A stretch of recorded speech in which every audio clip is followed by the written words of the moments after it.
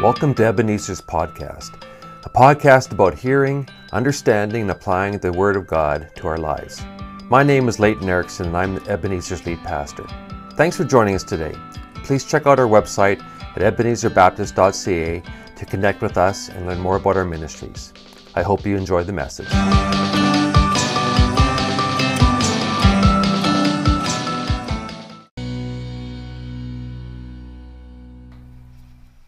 Hi again. I just want to take a minute to let you know that things are beginning to open up here at Ebenezer, particularly ways for you to gather in smaller groups. So please take a look at our website and browse through the various ministry tabs to find opportunities for you to connect with others in prayer and in study together. In Pastor Leighton's weekly update this week, he introduced a Hearing God seminar, a survey that's going to be coming out to our church family, a work day in which we need some individuals to come and just help out around the building to get some things finished up from our new addition. And he also referred to a concert coming up by Tim and the Glory Boys. We're happy to say that we have had to add a second concert to the night because of the great response. So if you haven't already purchased that ticket, you'll want to check out our website for how to do that. So all of these things are coming up in the month of October. So just please, open up your emails or website to get more information on all of those things and ways for you to register for them.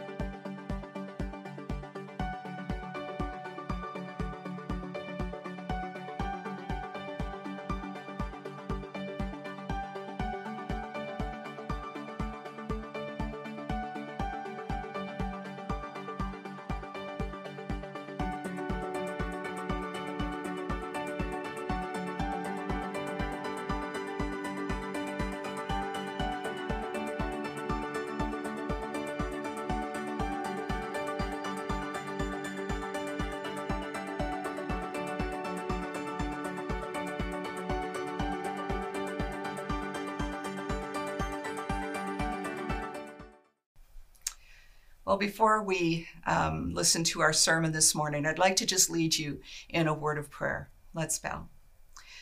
Father, we thank you for calling us and inviting us to be your children. We don't take that for granted. And we know, too, that as you call us to be your people, there is also a responsibility that comes with that in our relationship with you and also with each other.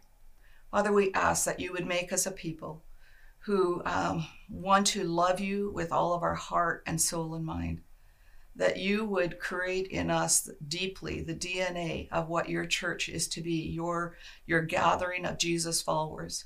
And so we want to pursue you. We also know that being part of following you is also being connected to each other. And so, Father, I pray that you would give us willing hearts to open our hearts to other people in our community, that we would learn to love each other deeply so that we can in turn love our world around us, and that our world will be changed because they can see how much we love each other and you. Father, we pray too for those that are hurting or struggling or sick in our midst this morning. Father, we know that you are the great comforter. You want to be our rock, our tower. And so I pray for those who are just struggling this morning, whether it is with health or loss of some kind or, just confusion. Father, I pray that you would come near to them as they draw near to you. We thank you for our family of believers, and we thank you that we can uphold each other in prayer. And so I pray that you would help us not to forget to just reach out to each other in these times, and that we can be the support and care and comfort that others need from us at this time. So, Father, as we continue this morning and we discover more about what it means to be the church, I pray, Father, that you would give us open ears to hear and then willing spirits to obey what you are calling us to be and do. So thank you for our time with you this morning, and we just invite your Spirit to speak to us this morning. In Jesus' name we pray. Amen. Well, good morning and welcome to Ebenezer. If you don't know me, my name is Cal, and I have the privilege of serving on the staff team here. It's also my delight to share with you from God's Word this morning. Now, this morning we conclude our relatively short but extremely important 4-part series on what makes a church a church. As we have begun to regather after 6 months apart for our in-person Sunday services, and as many of our other weekly ministry programs have restarted, it's vital that we understand from Scripture what makes a church a church. Jim Henderson and Matt Casper penned a book titled Jim and Casper Go to Church. Henderson, a pastor of 25 years, had found himself in a place where he felt, in his own words, like a failure. He had been, like so many other pastors, using conventional standards of measurement to measure his success in ministry. The 3 B's, buildings, budget, butts or bums in the seats. And based on those standards, he would have been considered a failure. Now, he tried various forms of ministry and various approaches to ministry, everything from seeker-sensitive to cell ministry, and found that none of them worked. And one of the key questions he asked himself was, what do non-Christian guests hear and see when they attend a church service, and what might inspire them to come back? I'm convinced that the only way to answer these questions was to talk to non-Christians. He enlisted the help of Matt Casper, an atheist, an open-minded atheist, to attend church services together and see what they might discover. They attended large churches and small churches. They attended churches with different denominations and with different traditions. Henderson fielded many questions from Casper, but he said that this was by far the most difficult one. Is this what Jesus told you guys to do? Is this what Jesus told you guys to do? According to Henderson, Casper simply could not imagine Jesus telling his followers that the most important thing they should be doing is holding church services. And yet, this was the only logical conclusion he was able to come to based upon what he had observed. In Casper's own words, if that's where they, non-Christians or non-believers, started, they would have to conclude that Jesus' number one priority was that Christians invest the very best of their energy and their money into putting on huge church services, a killer show, as it were. Now, we, Ebenezer, until just a few weeks ago, had been unable to gather on a Sunday morning for worship services, and during that time apart, many questions were asked. Are we a church if we can't or if we don't gather together? Doesn't Scripture actually command us to gather? So, are we even truly the church if we're not meeting together? Well, these and other questions asked by us and by you cause us to pray and consider deeply what it actually means to be the church. And that has led us to this series of messages examining what we're calling the DNA of the church. What is truly the church? Our anchor passage for this series has been Acts 2:42-47. And from this description of the early church, we determined 3 key DNA characteristics of the church. 3 DNA characteristics that must all be present for a church to truly be a church. So let's begin by simply reading this passage. Now, if you're watching at home as a family, why don't you designate someone in your group or maybe a parent to read this passage aloud? Acts chapter 2, starting at verse 42 to verse 47. They devoted themselves to the apostles' teaching and to fellowship, to the breaking of bread and to prayer. Everyone was filled with awe at the many wonders and signs performed by the apostles. All the believers were together and had everything in common. They sold property and possessions to give to anyone who had need. Every day they continued to meet together in the temple courts. They broke bread in their homes and ate together with glad and sincere hearts, praising God and enjoying the favor of all the people. And the Lord added to their number daily those who were being saved. Now, from this passage, Pastor Layton shared with us the first DNA characteristic of the church, and that is a church is a church when it is centered on the Word of God, the works of God, and the worship of God.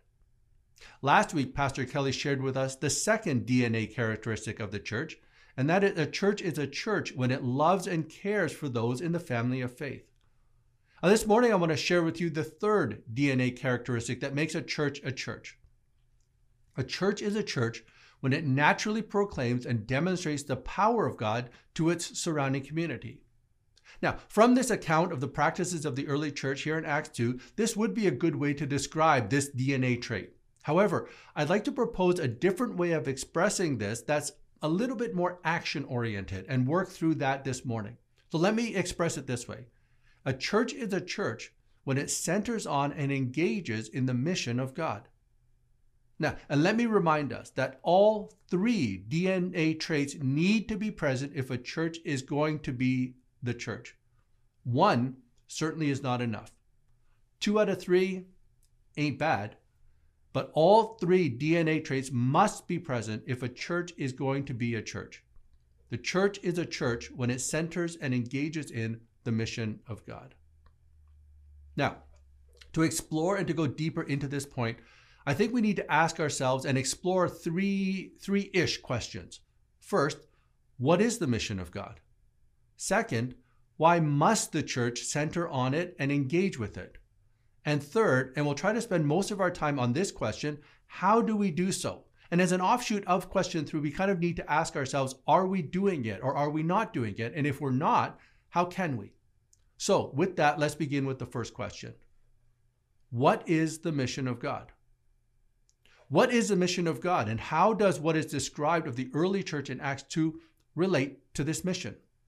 Now, the term which has become more common in describing the mission of God is the Latin phrase missio Dei, which simply means the mission of God, but perhaps more accurately, it should be translated the sending of God. To express it simply, the mission of God is God's great mission to restore and to bring healing to all humanity and all creation, setting things right in a broken and sinful world, and to redeem and restore it and us to what God had always intended. I can't remember which of our summer speakers said this, but he said that before there was original sin, there was original good. And it is God's great mission to restore all things back to that original good. The work, the life, the death, and the resurrection of Jesus Christ, God's Son, are key to God's mission, as it is through Christ that all things are made whole and right. But the bottom line is this: it is God's mission. Now, there's another point that needs to be made, needs to be said, and needs to be clear. Not only is Missio Dei God's mission and God's mission alone, Missio Dei is not an activity of God. Rather, it is a fundamental characteristic or attribute of God. That is to say, the mission or sending of God is not primarily something God does. It's something God is. For example, we might say God loves, but the better way to express that truth is actually God is love. We might say God speaks the truth, but more accurately, God is truth. God, by nature, is a missionary God. So that is God's mission, to bring healing and restoration to all creation, restoring that all back to the original good. Well, that brings us to our second question. Why must the church engage in Missio Dei? Well, let me start with the simple answer, and then we'll develop it just a little bit. The church must engage with the mission of God because the church is God's instrument sent into the world to join in and to participate in God's redemptive mission. A theologian, Karl Hartenstein, said regarding the mission of the church and the mission of God, that the mission of God is a biblical mandate. It is not optional, but an imperative. You see, too often we think and believe that the primary activity of God is in the church. However, God's primary activity is in the world. The church is not an entity that sends missionaries. The church is the missionary. David Bosch said it this way. He said, "It is not the church which undertakes mission. It is the Missio Dei which constitutes the church."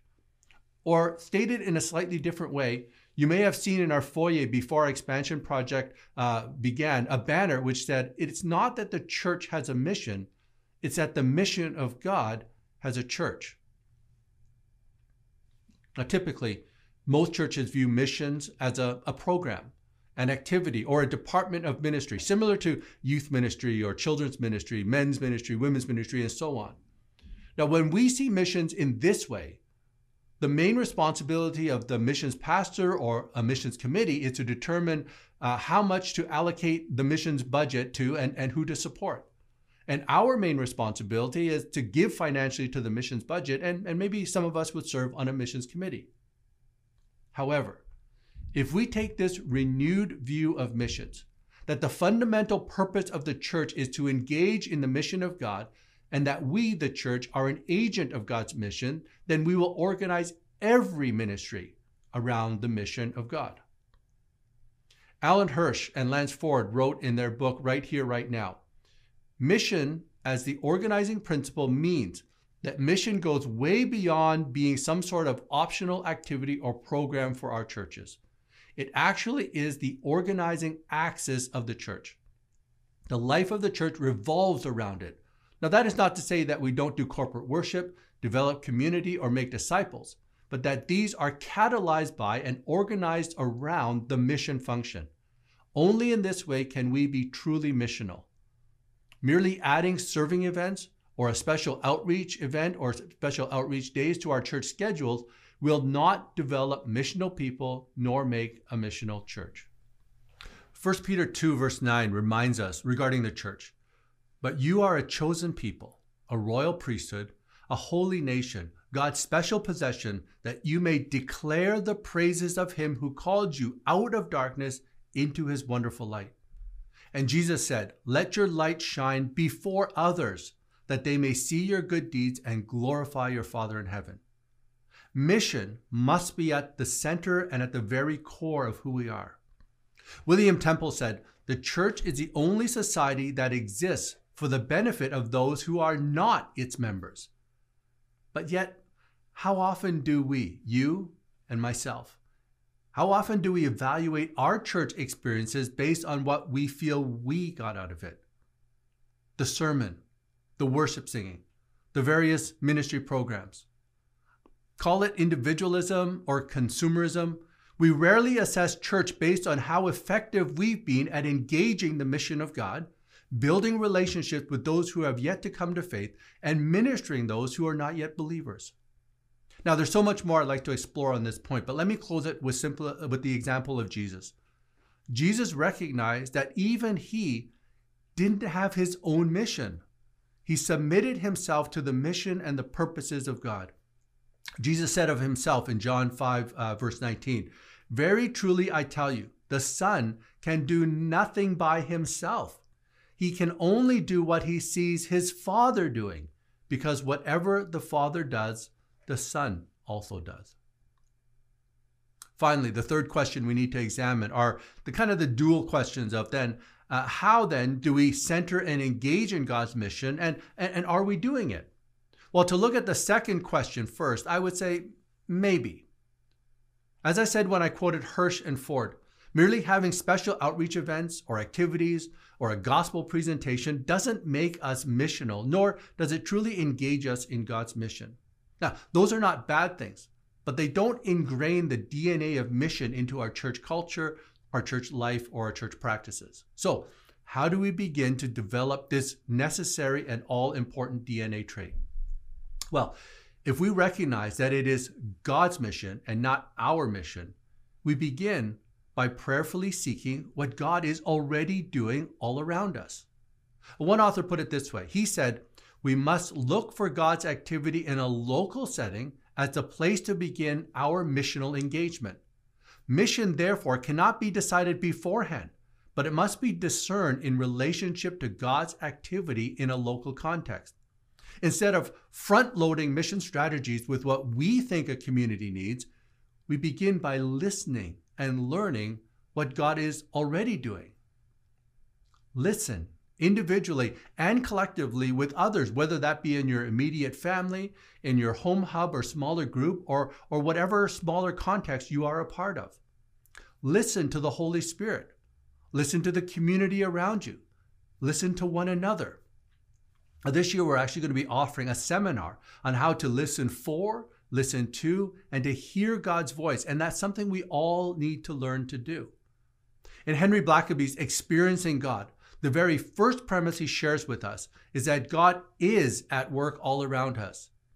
He's never stopped. He's always been at work. He's not waiting for us to agree to do something. He's not passive. He is already at work, and he invites us to join him in what he is already doing. So, how can we begin this process even in the midst of these COVID times? Well, start with whatever community setting you're already in, whichever community setting you're comfortable with.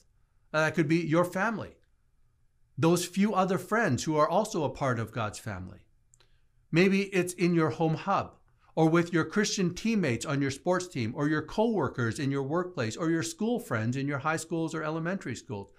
Let me give you a suggestion. Gather for, let's say 2 weeks, and every day simply take 5 minutes to pray together that God would reveal to you individually and collectively where he is already at work in your context around you. And then begin to share what you're seeing, what you're hearing, and what you're sensing from God. And as a group, learn to discern.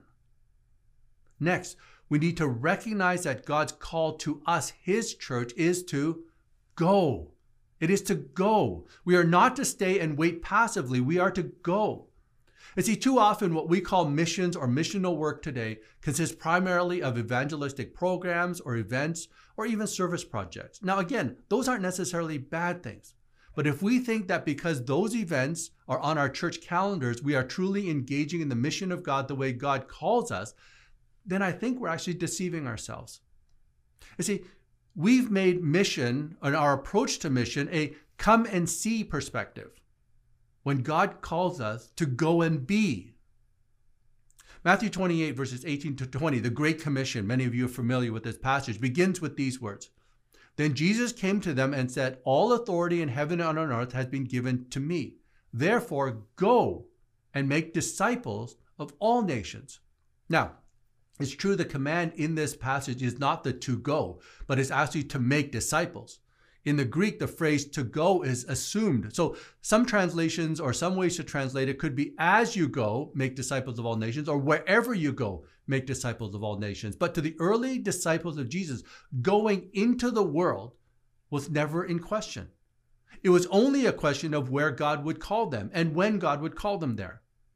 Look at the example of the early church in Acts chapter 2. What does it say in verse 46? It says, every day they continued to meet together in the temple courts.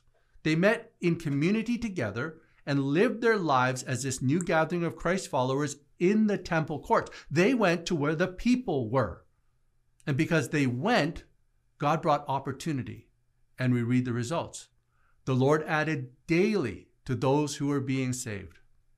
If you remember in Acts chapter 10, Peter was given a vision of a blanket coming down with animals on it that he thought were unclean. And God says, don't call what I have made clean, clean. And it was a call for Peter to move the message of the gospel from the Jews to the Gentiles.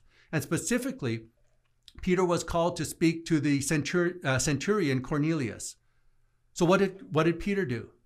Well, he set up a building that would attract the Gentile, those who were curious about the Jewish faith.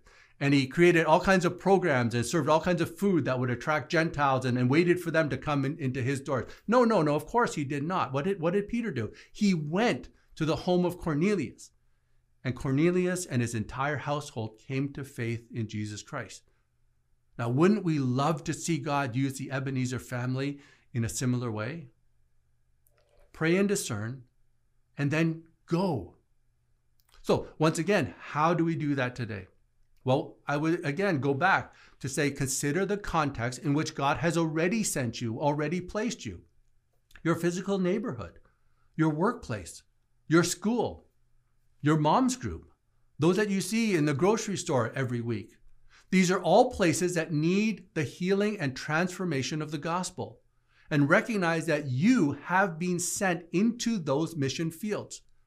Jesus said to his followers in John 20, verse 21, as the Father has sent me, I am now sending you. So how did God send Jesus? And how does Jesus then send us? Well, let me make some key points and some observations. First, we need to learn and understand the culture in which you are being sent. Understand what is valued and what is not. How do others in your context see the world, see faith, see life? Second, not only do we need to understand the culture, but we need to learn to speak their language. And of course, I don't mean anything that's inappropriate or vulgar, but learn to speak how they speak. And this is where the whole idea of getting rid of our Christianese comes in. Others can't understand us if we talk in our own church familiar Christian language. We need to learn to speak their language. Third, pray for and seek opportunities to connect the stories of those in your mission field with the story of God. More simply put, pray and seek opportunities to share the gospel in their context. And one of the ways to do that is to have your own personal testimony or experience with God ready to share.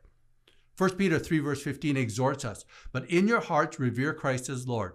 Always be prepared to give an answer to everyone who asks you to give the reason for the hope that you have. But do this with gentleness and respect." What's going on in the lives of those God has sent you to that the good news of Jesus Christ will speak to? When and how might your testimony be of challenge and of encouragement and of hope to others?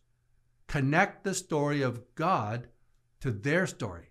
Connect their story to the story of God.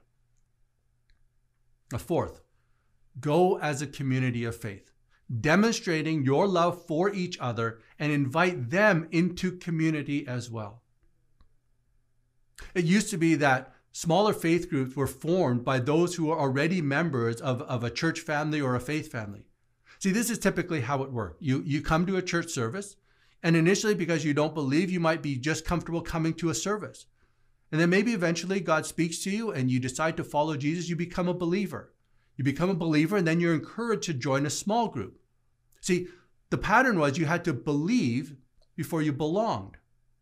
But to truly be a missionary to those who are not yet believers, they need to belong before they believe. And that best happens in places like your home, around your kitchen table, over coffee, perhaps at a backyard barbecue, or as you're mowing the lawn together with your neighbors. It doesn't necessarily happen in the seats of a worship center or at a weekly program. Fifth, be prepared to sacrifice and to serve. Jesus gave up his glory in heaven and sacrificed his physical life on earth. In fact, he said himself that he did not come to be served, but to serve. So let me ask you, where are you, where are we, where am I prepared to sacrifice? Are we prepared to sacrifice our comfort, our convenience, our schedules, our time, our finances? Where are we prepared to serve? And particularly serve those who are less well-to-do or marginalized by others. Now, all of these principles that I just mentioned need to be founded on being intentional about building truly loving relationships with those who have yet to know God through Jesus Christ. Loving relationships with others are the foundation and are the key to being missional. Now, if you're paying attention, you'll know that the principles that I've just shared with you are most often used to describe the strategies used by missionaries that we send overseas into literally different cultures. But that's really my point. We are all missionaries sent into the world. So, we are to prayerfully seek and discern what God is already doing all around us. We are to go, and we need to recognize our sentness. And third, and this is something that we can all do, it's just a very small thing we can do beginning today if we're going to change our culture and ingrain this missional DNA into us as a church, we need to change our language. We need to change our language because language reveals what we believe about something and what we value about something. So start with these two simple words, church and missionary. You see, the church is not the building. It's not a place, and it's not our Sunday worship service. The church is each and every one of you who have made the decision to receive God's free gift of salvation through Jesus Christ and have chosen to follow him. See, these are things that we've heard all the time, but how often do you catch yourself saying, I'm going to church on Sunday? Or where is that meeting? It's at the church. Those are all improper, I would suggest, uses of the word. Here's a little tip that helped me out to understand how I can use the word church properly. When you use the word church, ask yourself, are you talking about a place where, or are you talking about a people who? So if you're talking about a place where, then you're not using the word the way I believe the Bible wants us to use it. But if you're talking about a people who, then we're beginning to hone in on what it means to be the church. The second word is missionaries. Recognize that missionaries are not those, or not only those, we support financially and pray for, those that go overseas or perhaps in other places that we don't think God has necessarily called us to. See, we just live normal, regular lives, and so we're not missionaries, but that's not true. Missionaries are each and every one of us, as we are all called by God to take the message of and the good news of Jesus Christ into each and every context He has placed us. No matter where you go, remind yourself that you have been sent there and you are a missionary to that place. So, our third DNA characteristic this morning is that a church is a church when it centers on and engages with the mission of God. Now, to conclude, let me just show you this short video that illustrates what I've been sharing, and then we'll have a time of communion together as a response to what God has been teaching us and showing us today. This is the missional church. Simple. In the past, churches have spent large amounts of resources to construct the most attractive places imaginable for the community in which they were situated. Great music, compelling teaching, and a host of programs designed to gather people together were the staple of such church communities. Anyone who wanted to come was welcome, and church members were encouraged to invite their friends and neighbors. Generally, people had a pleasant experience. The people who came and were cared for seemed relatively similar. Education, income, pastimes, race, struggles, and histories seemed to be almost identical. Eventually, someone asked the question, what about all the people who aren't like us, but who live around us? Why aren't they here too? In response, the church increased its marketing budget, direct mailing the community, taking out ads in local papers, buying radio time, releasing a fresh web page, and offering to host the world's greatest event. The church was determined to be the center of everything great that happened in the community. Church members began to rely on the church to do the work of conveying God's story in the world. If someone could be brought to an event, they could hear about Jesus from a professional teacher. Inviting people became synonymous with evangelism. The missional church, on the other hand, empowers its members to be the church in the community. The church trains, resources, encourages, and challenges its people to live out the good news in their community with those who would otherwise be suspicious of a church and its marketing efforts. The church sends out its members to live among people unfamiliar with church customs, songs, and what it holds sacred, just like a foreign missionary. The missional church recognizes then that every believer embodies the life of the church in their neighborhood, in their school, or at their place of work. Each one of them telling God's story in the context of compassionate and genuine relationships.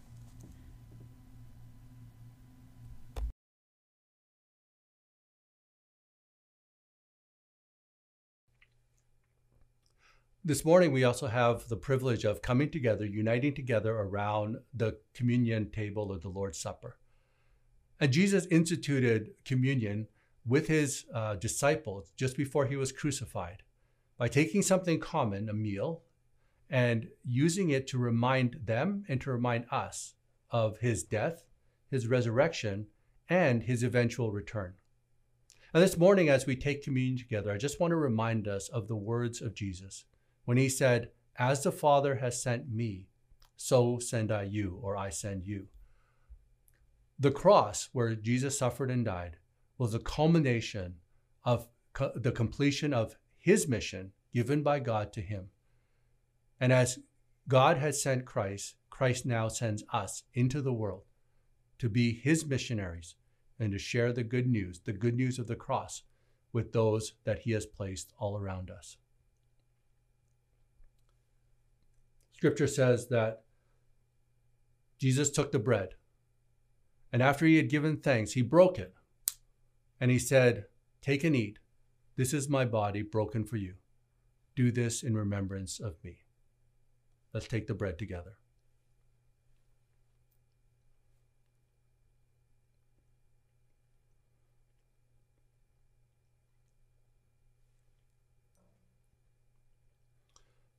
Scripture continues to say that in the same way, after supper, Jesus took the cup and he says, "This is a cup of the new covenant in my blood. Do this whenever you drink it in remembrance of me." Let's take the cup together.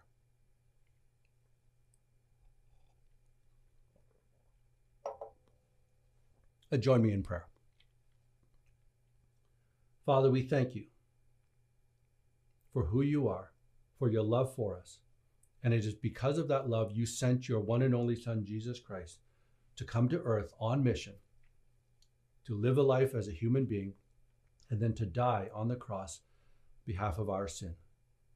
But Father, we thank you that he rose from the dead and is seated with you in heaven right now at your right hand. Father, as we've taken the bread and the cup, let us remind ourselves of that deep sacrifice and that deep love that you have for us, demonstrated in what you did. But let us also remind ourselves that while we wait for your return, your call to us, your people, your church, is to bring the good news, to be witnesses of what we know and what we've experienced into a world that so desperately needs to know. Father, use us for your glory and for your purposes. I pray this in Jesus' name. Amen. I'll have to edit that out. It's so hard to do.